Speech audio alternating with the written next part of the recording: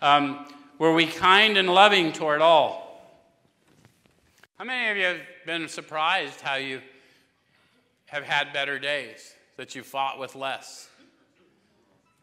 Maybe not kind and loving toward all, but I didn't hose anything too bad today. Didn't quit a job. That was an issue, wasn't it? Solved the job problem. Yeah, it did. Yeah, with joblessness. So, were we kind and loving toward all? What could we have done better? So we're not going to stay there. Constructive is we're not going to stay there. If I made a mistake, then own it, and then what could I have done better? Because I'm not fixing that.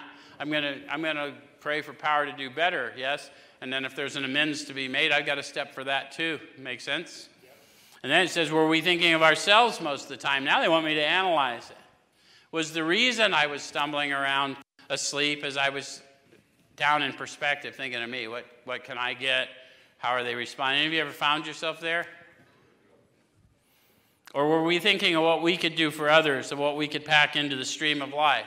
So how many of you who started focusing more on serving did find that you had better, more good days?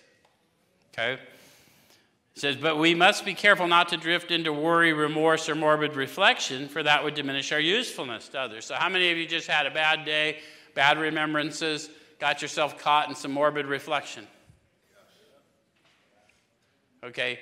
If you don't reach out and share that with somebody, you're diminishing your usefulness to them, because no one expects you to be perfect all the time. Remember, we're on a broad highway. It's okay to not be okay. Yeah? Okay.